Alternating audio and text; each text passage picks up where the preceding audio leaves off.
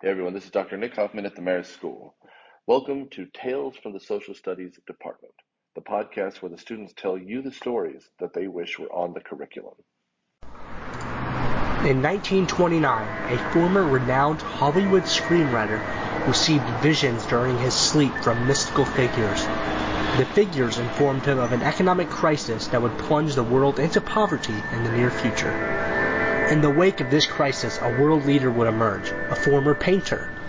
When this leader entered power, the spirits encouraged him to form a Christian militia and seize power in the United States.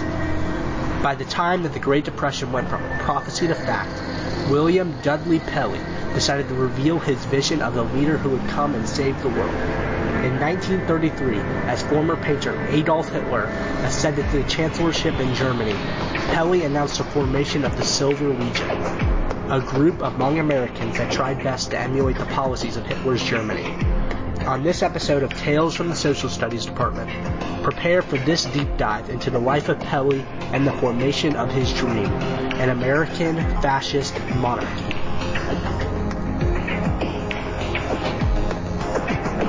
Pelley was born in 1890 to a Methodist pastor in Massachusetts.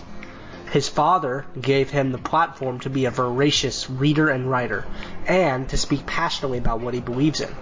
In 1909, he started his own journal, where he would question the role of religion in American society. He gained an audience with his writing skills and his opinions.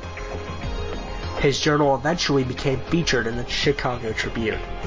Eventually, the Methodist Church hired him to study missionaries around the world. Woodrow Wilson in 1918 would order thousands of American troops to fight in the Russian Civil War against the communist Bolsheviks on the side of a pro-monarchy white Russian side. Along with these troops, the Red Cross would send humanitarian aid, and Pelley joined these efforts as a journalist, making reports for the Associated Press and cementing his deep hatred of communism, which he believed was a part of a growing Jewish conspiracy. Upon returning to the United States in 1921, he sold one of his stories to Hollywood, divorced his wife, and moved to Hollywood to embark on a career in film writing. His writing skills proved valuable, and he went on to generate a small fortune writing over 24 films, and partied hard in Hollywood. By 1927, Pelley started to go off the rails. He sold everything in Hollywood and moved into a small cabin in Altadena, a small town in the hills of Los Angeles, a rural backwater in the 20s. He began to reevaluate his life, seeing each of his failures as a conspiracy against him by the Jews in the film industry. And then the visions began.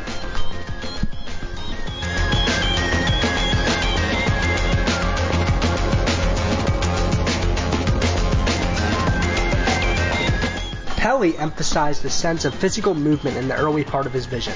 This is how he distinguished it from a dream. He wrote that between 3 and 4 in the morning he felt something, a physical sensation which he could best describe as a combination of a heart attack and apoplexy. Next, he felt himself plunging down and removed from his body, and yet at the same time describes all his sensations as bodily.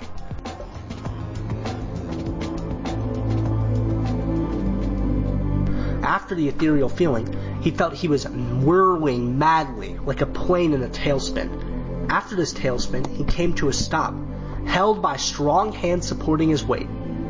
This was the two figures that gave him insight into the future. Throughout this early stage, his sense of individuality remained, represented by his continued use of sensory descriptors to relate his journey. While his first account of his vision lacks the racism of his latter version, it still closely ties spiritual identity with the physical body. At no point does he posit a radical separation between body and soul. His description for the next stage of his journey became less jumbled. Pelley had arrived in heaven, or an intermediate station. He gave his reader a sense of the geography of the heavenly place. A marble-titled portico looks out on a clear as Roman pool, which Pelley viewed from a marble slab. Pelley descended into the pool and felt somehow clothed by its waters. As he did so, people streamed into the patio, descending likewise into the inexpressible turquoise of the pool. Throughout the whole affair, Pelley was overcome by a kindness, a courtesy, and a friendship that felt magnetic. If one wanted to read this version of the mystic vision for fascist undertones, this would be a good place to look.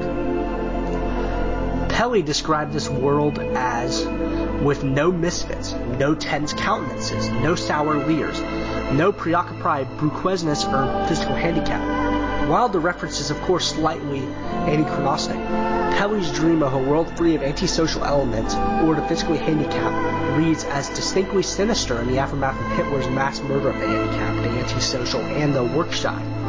Pelley's ideal of a nation free of conflict and deformity would later form an important part of his far-right politics.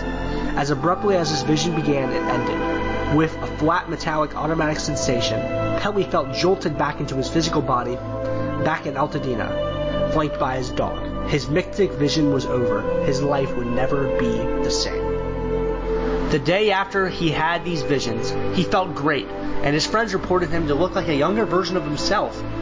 Pelley eventually started conducting seances in order to better understand the figures and have more insight into the future.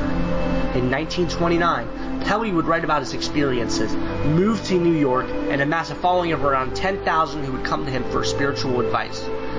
Pelley would later move out of New York City and form a college and press company known as Galahad to spread his teachings.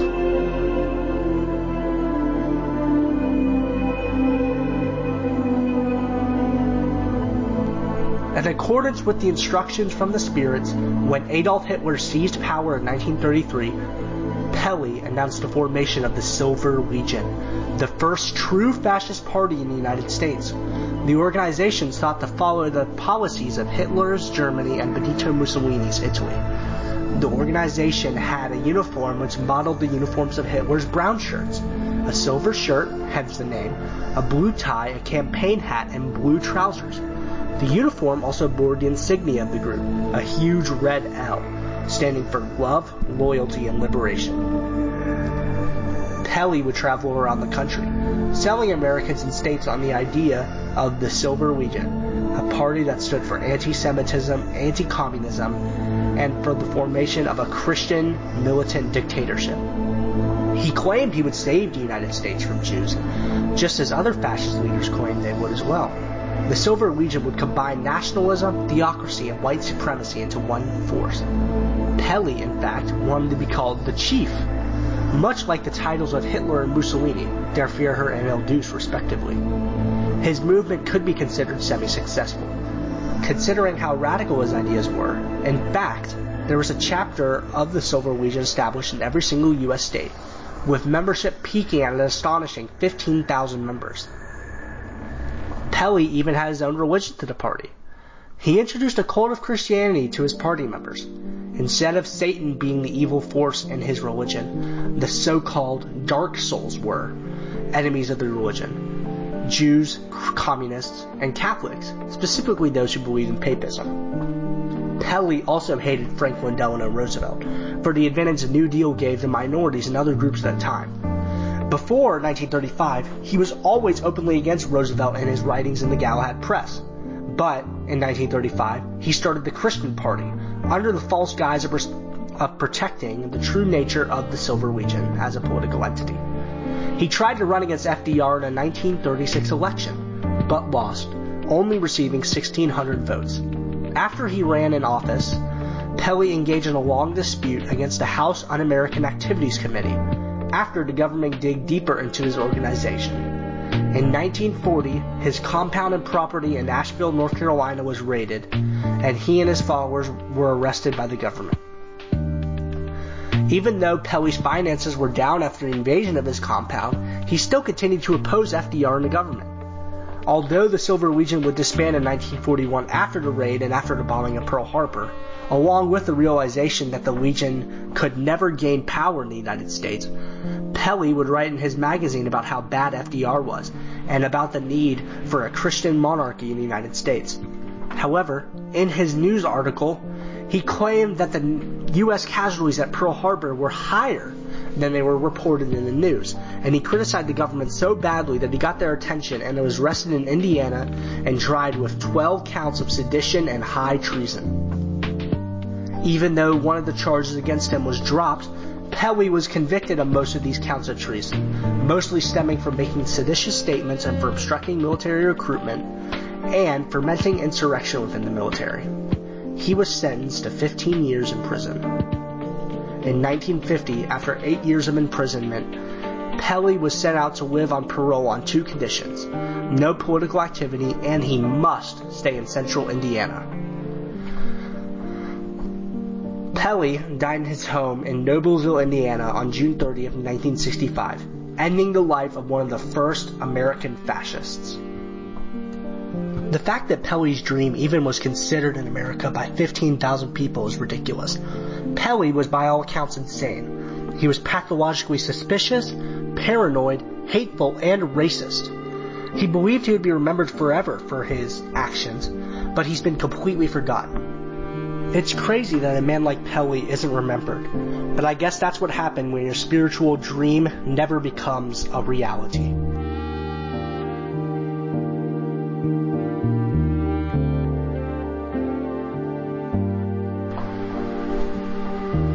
Thank you to everyone that listened to this episode of Tales from the Social Studies Department. I wanted to give a special shout out to Carson Holy Moly and Airtone for the music used in this video.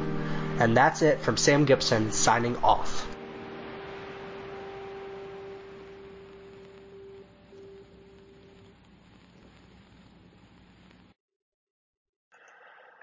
Tales from the Social Studies Department is a podcast of the Marist Podcasting Experiment and executive produced by Dr. Nick Hoffman. All views expressed herein are the views of the podcaster and not of Marist School, Dr. Hoffman, or the Social Studies Department at Marist School. Thank you.